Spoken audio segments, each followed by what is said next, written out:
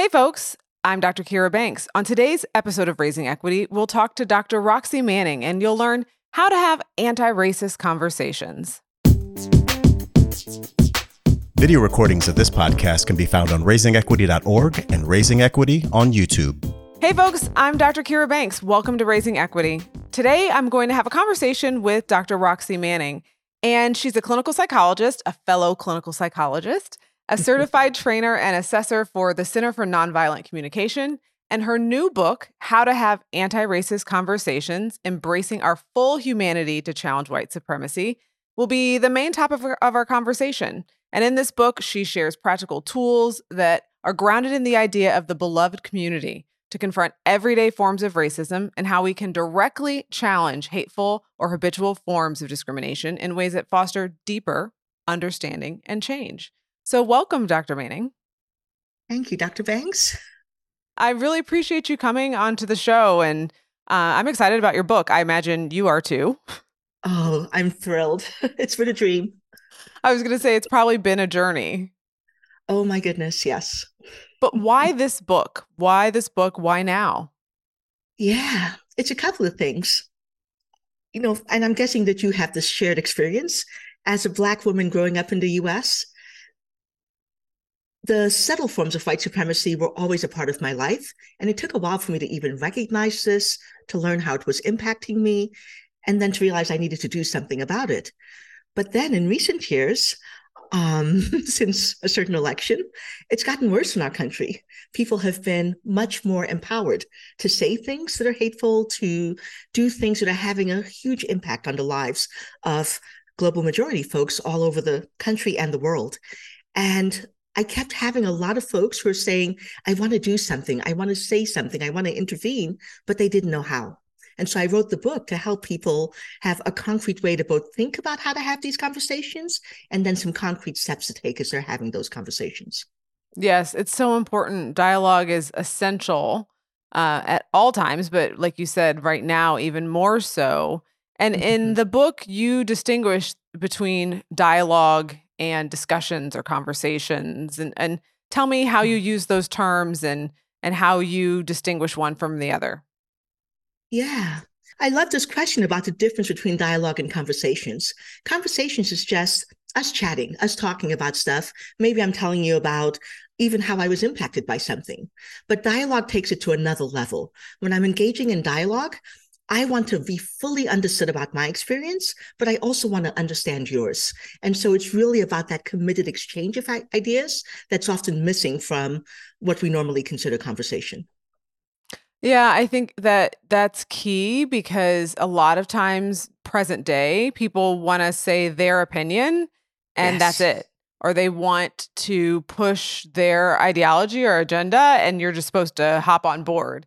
But really, we should be engaging in an exchange of ideas, right? An exchange of perspectives. And if what I think or believe or, how I see the world is still the same after I slow down to listen, to hear someone else's experiences, okay. But if I don't allow myself to let in the experiences of others, I think that's where we really lose out. And that's where a lot of folks stop today. I say my piece, you say yours. If we don't agree, we're done. But that's not the case. There's so much about dialogue. And you talk about that actually in the book, like different types of dialogue that are necessary.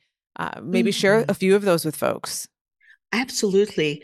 And the thing that you're naming, that when I'm engaged in dialogue, I'm really holding the possibility that I might be shifted by hearing you. I'm really giving myself permission to fully take in your experience and what it's like, and to let my heart soften. And that's sometimes hard for people to hear. If you've harmed me, why would I want to let my heart soften? And I can come back to that in a little bit. But you asked about the different kinds of dialogue that we can engage in. And in the book, I talk about 4 different purposes for dialogue. One purpose, and it's going to sound a little bit contrary to what we were just talking about, is that I just need to be heard. I want to be understood fully for my experience. And in this kind of dialogue, I might let you know ahead of time, hey, Dr. Banks, this thing that you did had an impact on me. And I'm not sure I'm in a place yet where I can hear you, but I want you to fully understand what that impact was. Are you willing to do that? And you get to choose yes or no. But I'm letting you know ahead of time what I'm asking of you. I want you to hear me and you get to agree. From that basic dialogue, the dialogue to be heard, we can build out into a dialogue of shared understanding, which is the one that I think really holds full dialogue, right? So I'm asking you to be vulnerable and tell me about your experience. And I'm willing to show up with that vulnerability and tell you fully about mine. I also sometimes might need what I call a dialogue for healing. And as a psychologist, you get this, right? Sometimes I've been so impacted by what's happened. I have my own almost like core beliefs about how this has shifted my world, right? So, as a person, for instance, I remember when I was in grad school, actually, even way before that, I write about this experience in the book. I had a professor say to me, and a lot of people have had this experience, I've come to learn, you didn't write this paper. I'm going to give you an F because you plagiarized it because Black people don't write like this. That experience completely shifted my world. I started thinking there's something about me that's not good enough, that he can't just look at me and expect that, of course, I'd be able to write a paper like this, right? And so I stopped writing. And if I were to go back and have a dialogue with this professor, it would be a dialogue for healing. I would want him to understand fully the impact that this had on me, but I would also want to get the information I need from him to shift that core belief, to realize that this was not about something that was a failing of mine. What was going on inside of him that could let him to do this to me that had nothing to do with me and that would release me from this belief that I wasn't good enough, right? So dialogues for healing give us information that can help us shift some of these stories we create about how the world works when we have these experiences. And then the last dialogue is the one that we always jump to, which is a dialogue for solution. It's like something happens, you're like, I got to fix it. And we go right there. But we often go there before we've understood what's going on with the other person. What do they need and what do I need? We're going too quickly to solution. And so I often think the dialogue for solution needs to come last when it often comes first. I agree immensely. When I consult with organizations, oftentimes I come in and there either has been a crisis internally or externally, and they want to know what to do. They want to jump to doing something to fix it. What's the solution? And I use a framework that some colleagues and I developed with when we were consulting with the Ferguson Commission around awareness, understanding, and transforming. Is that we can be aware that something has happened, that something's occurred, but we can't fix it, transform things for equity, for justice, if we don't understand. How did we get here? What's happening, right? How and really understand and analyze the dynamics, the different experiences, perspectives, right? To be willing to hear each other. And then that can inform how we transform, how we actually, do something. So it's very similar, just from a different framework of thinking about encouraging people. I hope folks who are listening to know that there are different types of dialogue that can have purpose in and of themselves and not be necessarily solution oriented. That there can be real power in people simply being heard. There can be real power in people having a dialogue for healing. And it doesn't have to necessarily be about a solution. I love what you shared because your model, awareness, understanding, transforming, really maps well into these kinds of dialogues, right? It does. That dialogue to be heard is around building awareness, dialogue for shared understanding. The dialogue for understanding and for healing is part of that understanding phase. And then we get to the transforming phase. And we need to not slow that down. We need to take the time that's necessary to have awareness, to have understanding before we can go to transforming. Agreed. Isn't it neat how theories, ideas, models are out there in the world, and when you put them together, you connect them, overlap them, that they connect. And to me, they make sense. They make sense, right? Like that's the nerd in me, the like scientist in me of like, we're observing and we're looking for patterns. And so when you see those sorts of the convergence there, it's neat to see like, oh, there's something there. Absolutely. Yeah. Yes. Yeah. Wonderful.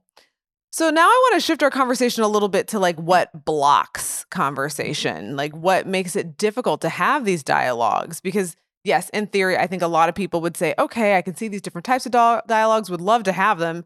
Easier said than done, right? And in the book, you talk about like these blocks, you call them connection blocks that keep us from having authentic interactions, and keep us from challenging white supremacy and the status quo. Can you talk us through that and give me a few examples for folks to understand some of those Yeah, common blocks? absolutely. So one of the biggest blocks, and I think it's one of the ones that in some ways was the heart of the whole white supremacy ideology, is this either or, right? That I can succeed, but only at your expense. Either I win or you lose. So something like this. We're always doing this binary thinking about everything. And the minute we go into this binary thinking, we lose the possibility of being able to get to true understanding. And so I've had a lot of people kind of double down. It's like, well, the only way that this could work is if you admit that you're 100% wrong, right? And there is no room for me to empathize with why you might have done the action that you did. There's no room for me to empathize with the impact that you had. It has to be that you have to be wrong or I have to be wrong. And that's a huge block for us to be able to connect. If I'm only looking at you through that lens, there's no path for understanding. There's no path for connection, right? Yeah. So that's one of them. And then another one is this idea that there's not enough to go around. This is another belief that I think really comes from that white supremacy idea that the world doesn't have enough resources. And so I got to grab mine. I got to protect what's mine. You can see that this is another form of either or thinking, right? It's like either you have it or I have it. So if there's not enough, it's going to be me. Yeah. And when we do that, we almost constrain the solutions that we're even willing to look at, because any solution that includes you getting something means I'm not going to have what I need. And that becomes a huge block to connection. I agree. I know that you do a lot of work in organizations. So this third one is one that I think really comes up in that context. And this is this idea about prioritizing process over content, right? And so I've been in organizations where like a person from the global majority is trying to say like, hey, I want to talk to y'all about this thing that y'all did and how it impacted me. And they keep trying to bring it up, right? And I'll give an example, a real life example without naming any names. Somebody was trying to raise awareness in their organization about what it felt like to be the only Black person on their team who was not acknowledged when the head of their team was saying, we want to express gratitude to the people who worked on this project. And she was saying, you literally named every single person who was on this team. And you had a slide where every single person's name was on this slide. And my name was on that slide and you still did not name me, right? And this was hugely impactful for this person and part of a larger pattern. And everyone kept saying, but you're being too angry when you're bringing this up. Or we don't like how you're saying this, right? There's a way to talk about these things. And the focus was on how she was trying to raise awareness about this and not on the content of what she was trying to bring. And this is like an extreme example, but we often do this in really subtle ways, right? We have somebody who comes into an organization and they're expected to know the procedures in which they can bring complaints. And if they don't follow procedure, that complaint gets dropped. You didn't do it the right way. And this is a huge block to connection and to actually being able to take the action to actually get the awareness, like you said, awareness and understanding that will let us transform some of these patterns of inequities. Absolutely. And there are a couple things I wanted to connect to there. You talked about that scarcity mentality. I use that a lot when I'm working with organizations who say they want to improve their culture and climate, want to make things more equitable and inclusive, but the way they have historically framed any initiatives around underrepresented groups or thinking about initiatives around diversity, it's been this scarcity mentality. And so if you get something, I don't get anything, I've got to just like hoard all my pieces. Any initiative that attempts to make sure that a group that's underrepresented has access feels like it's taking something from another group. And it's oftentimes not, right? Like if we're talking about mentoring or networking, making sure that folks who are underrepresented have mentoring doesn't take away from folks who already have the network and already have the mentoring opportunities. It's just making sure that people that might have been overlooking historically have them. But when we start from and we don't name, and I think there's often power in naming these blocks and just naming what's happening. that we're operating under scarcity mentality, that can sometimes jar us and stop us, be like, oh yeah, I guess I am. And yeah, I mean, I already have my mentors and I'm already in this development opportunity and this development track. So just because someone else is just getting the opportunity to get a mentor, that actually doesn't take away from me.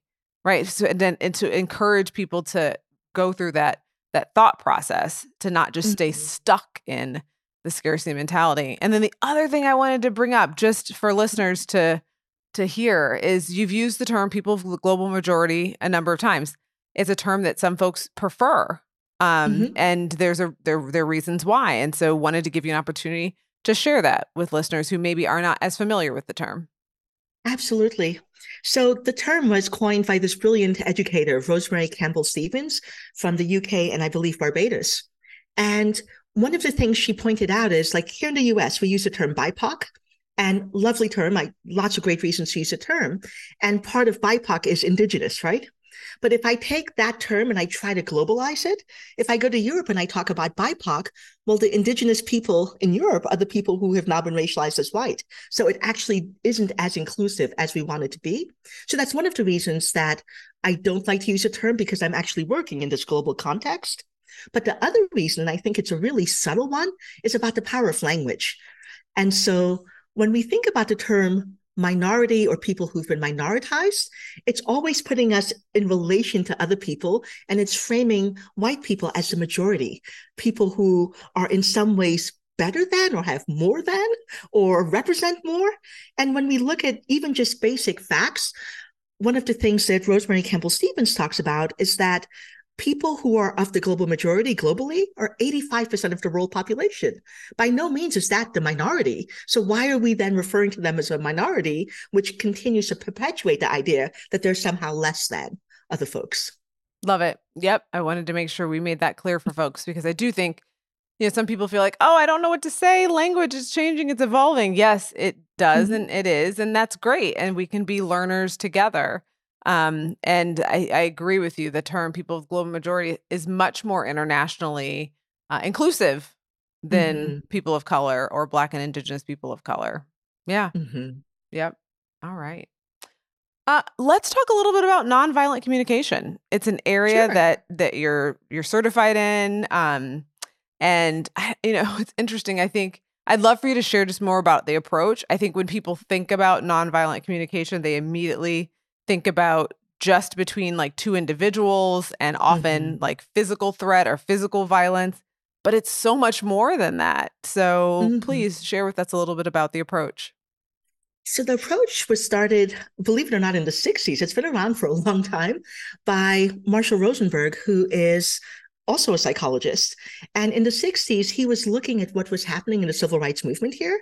And he kept saying, how is it that people like Dr. King and all of the folks who are part of that movement are able to show up and persist in their fight, their battle for equity, and still not harm other people, right? They're having all of this harm being done to them, and they're choosing not to respond in this way, but not to give up on what's important.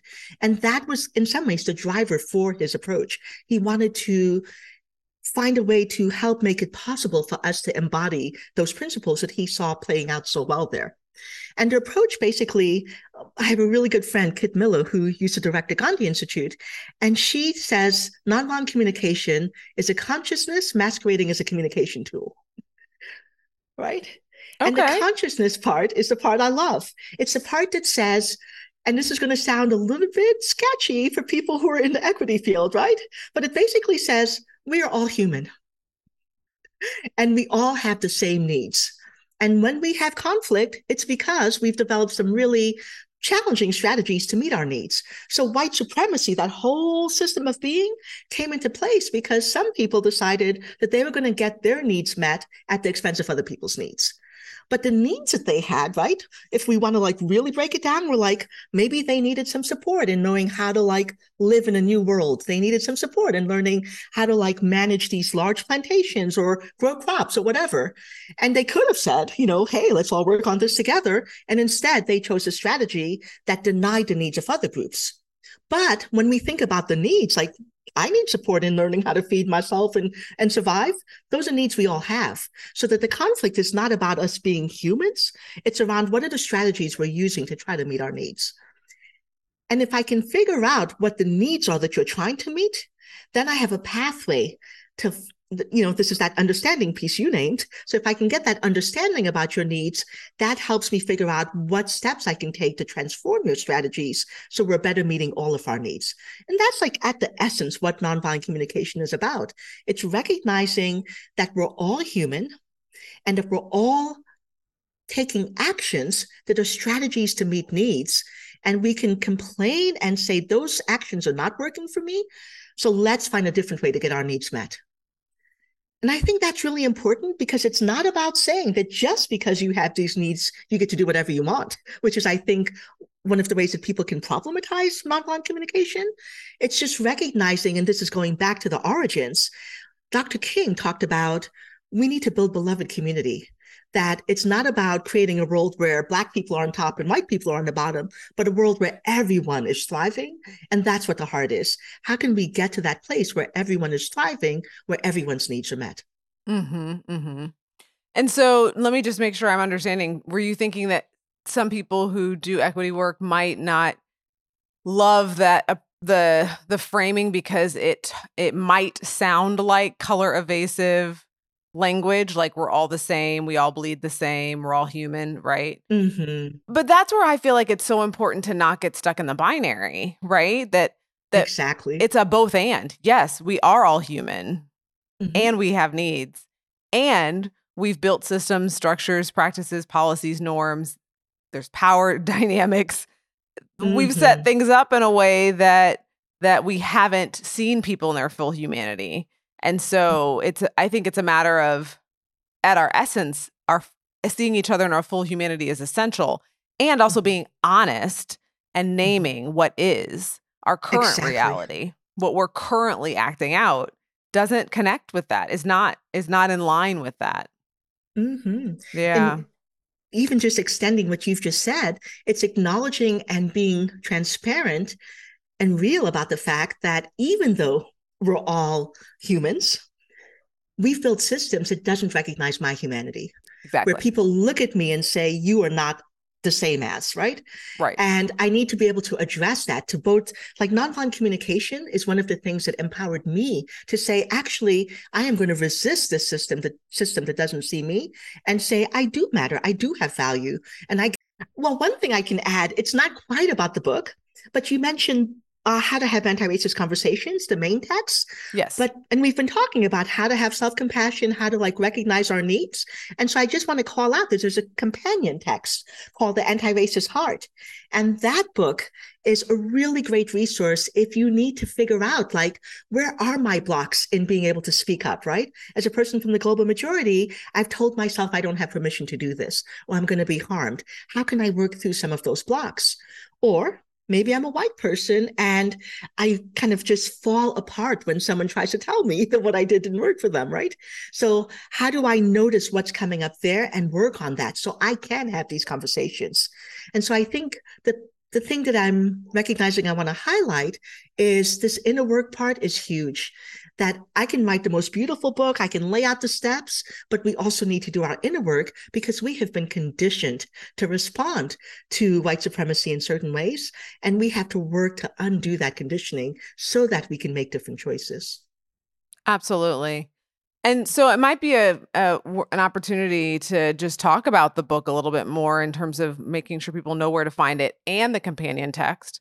So we've mentioned the book a number of times, right? So it's How to Have Anti-Racist Conversations, Embracing Our Full Humanity to Challenge White Supremacy, right? And so where can folks find the book? Right. It will be released on August 29th, but you can pre-order your copy now on any bookseller, Amazon, Barnes & Nobles, any place you normally go. And I want to encourage you to support your independent bookstores. Yes. And will the companion text be out at the same time? They're both released on the same date. Same date. Wonderful. So folks can not only get some of the theory and conceptual ideas behind how to have these conversations, but then get a workbook so you can actually practice. You know, it's so important because I think about, you talk a little bit about like internalized messages of anti-Blackness in the book. I think about it slightly different, but similar, and that they're appropriated messages. And the reason I like that framing is when we talk about internalized, we feel like it's in us and we have to excise it and get it out. But if we think about it as appropriated, it's something we pick up. It's something we might learn. And as psychologists, we have lots of theories around how to interrupt behavior and interrupt learning. So I think about like, if I can appropriate something, pick it up, it's easier to put it down than it is to like do surgery to get it out of me. And I've been encouraging people to think about how you pick up or appropriate messages, not only about your inferiority, what myths and stories and lies have been told about who you are, and as like from a deficit perspective, but also your dominant identities. Which ones have you been told stories about that have made you think it's the right way to be, or the only way to be, or the preferred way to be? And I think that also, maybe it connects to the self-compassion piece of like, we're often a mix of those different identities and have been told a bunch of stories about who we are. And one of the things I've seen in having anti-racist conversations is people will get very defensive, right? Because like, oh, I'm not a bad person, especially if it's a white person having the conversation, feeling like they're being attacked. And just to invite people into curiosity around how you might have been told your race, gender, sexual orientation, your different aspects of your identity, what you were told about them, because that sometimes shapes how you come to these conversations. I love this piece. And if you don't mind, I'm going to borrow your term, right? It's not just mine. Yeah. Tappan is an educational psychologist who started using that phrase. And so there's a psychologist, Campone, who brought it into our field. And then, so definitely not just mine, but folks are starting to think about it and conceptualize it that way. I love that idea, because we can have choice. And I think that's what we don't recognize. But going back to this idea of having choice, it goes back to what you said, right? I need to understand. I need to become aware of the fact that this was something that was given to me, not something that is matter of fact, automatically manifesting, right? It's not the natural way of being. You were given this and you get to say, no, thanks, take it back. I don't want this, right? Right. But you got to see it and name it. Actually, exactly. I'll ask this question because this fits very much with what we're talking about. You talk about the blindfold of privilege. And I think so often people hear the term privilege and they get defensive, right? They get like, ugh, and they can't hear what is being said anymore because they're so defensive. But again, if we can be curious about how things have been set up and how in our environments, there might be parts of our identities that don't have barriers that others have. And that's as simple as it is. That's the privilege. Things are set up in a way that benefit you and your group and your identity. But you talk about the blindfold of privilege. Share a little bit about that. Yeah, it's just acknowledging that if I have privilege, I get to move through the world in a certain way. So for instance, right now I have a house, right? And I feel so lucky to like actually have a house and have a mortgage. And it means though that when the weather's bad outside, I'm not really as impacted. I get to be inside my house. I don't even notice like how cold it's gotten at night because my heat is on. If I don't have the money to like turn on my heat, if I don't have a house to shelter me, then all of a sudden it's like I can't help but be aware of it. My house becomes a blindfold that protects me from having to be aware of these things because they're not impacting me. And it's not like I'm a bad person because I'm not aware of it. It's just that I need to take on that extra step of curiosity, that extra step of saying, and what would it be like to be outside in this weather right now? Right? Or what would it be like if I couldn't turn on the heat in my house?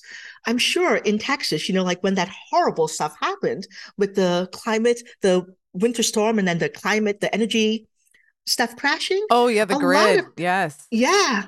A lot of people all of a sudden became aware of, wow, we don't actually have something set up where people can really stay warm all the time, right? And if I don't have this house and I don't have the money to turn on my electricity, people die. And that's something, an awareness that people didn't even have, that their privilege protected them from having before that happened. So it's really just around, how can I be curious about what it would be like if I didn't have these different things in my life? Not to shame me for having them, but now that I'm aware of that, is there a way that I can help other people address the challenges that they might face when they don't have what I have?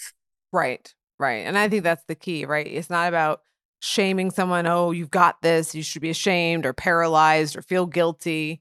No, notice because there can be power. There often is power when you have privilege, right? But there can be a really if you use it and use it to extend those privileges to other folks, there can be power in you recognizing, naming, noticing where you have privilege, where things are working for you. And so if you realize, oh yeah, it's a privilege to have this house, to have this heat, how do you then extend yourself to try to have other folks who are unhoused, who don't have that, have access to it, also be able to be warm and have shelter? Yeah. And I think absolutely, because that goes back to that connection block, the either or connection block, because we kind of think that, well, if you're pointing out my privilege and that I have something, are you essentially saying that either I have it or I don't, right? If I'm a good person, I must not have it. It's like, no, I can have all of the wonderful, great things I have in my life and want to work to help you also have those wonderful, great things too. It's not about either I have it or you have it. That's not what we're trying to do when we raise awareness about inequities. We're trying to say, how can we make it so we all have this? Yes. Very good point. Very good point. Anything else that you want to chat about before we close? Oh, I mean, there's so much. I'd love to There hear is. more about your work and, just even talk about how communication and self-compassion shows up in the work you do in organizations. But yeah. Yeah. Yeah. Yeah. No, I think it's interesting and I'd be happy to stay in touch with you to chat more. But I think about mostly in my clinical work and actually in work in organizations where there are groups that are the non-dominant group. So whether it's folks who identify as queer or folks who have disabilities, right? Like I feel like there's a way in which sometimes, again, this is not folks are not monolithic in terms of their identities, Right.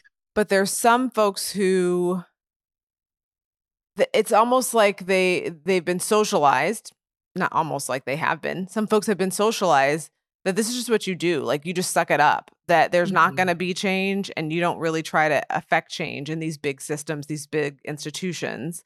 And that like almost this is being dramatic, almost that they don't matter enough for things to change. That they're not worth Yes. an organization treating them better because it's never been anything different. And so in a way, they're managing their expectations. They're protecting themselves. But again, I think if they had a child, a grandchild, someone they really cared about who was in a situation where they weren't being treated well or seen in their full humanity in a space, they would likely encourage that person to try to get seen or to go somewhere else.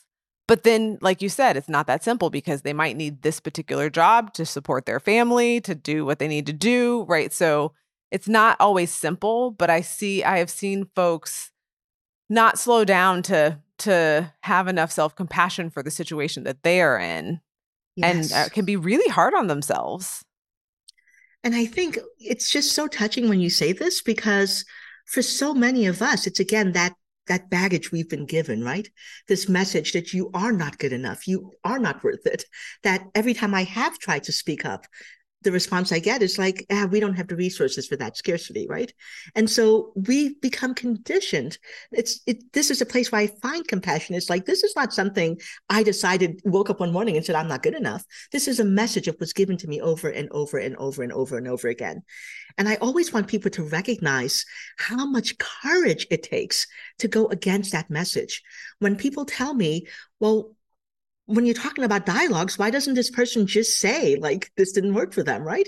I'm like, because they've said it a million times before and they never got any good response back. Why would they think it's worth saying it again? Why would they put themselves in those shoes? So this is around having compassion for the person and then also holding ourselves with care when we don't show up in the ways that we really wish we could. Yeah.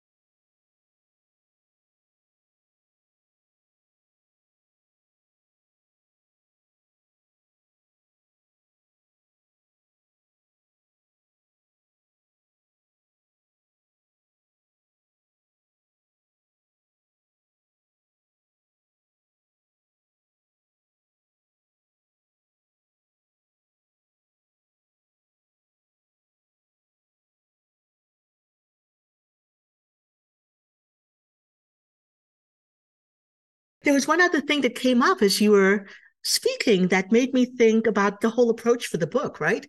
So, like you mentioned, compassion is a really huge part of the book. And then also this idea about building beloved community. So it's compassion towards myself, but also compassion towards other people. And one of the takeaways I'd love your listeners to have is that people tell me, well, why should I even do that?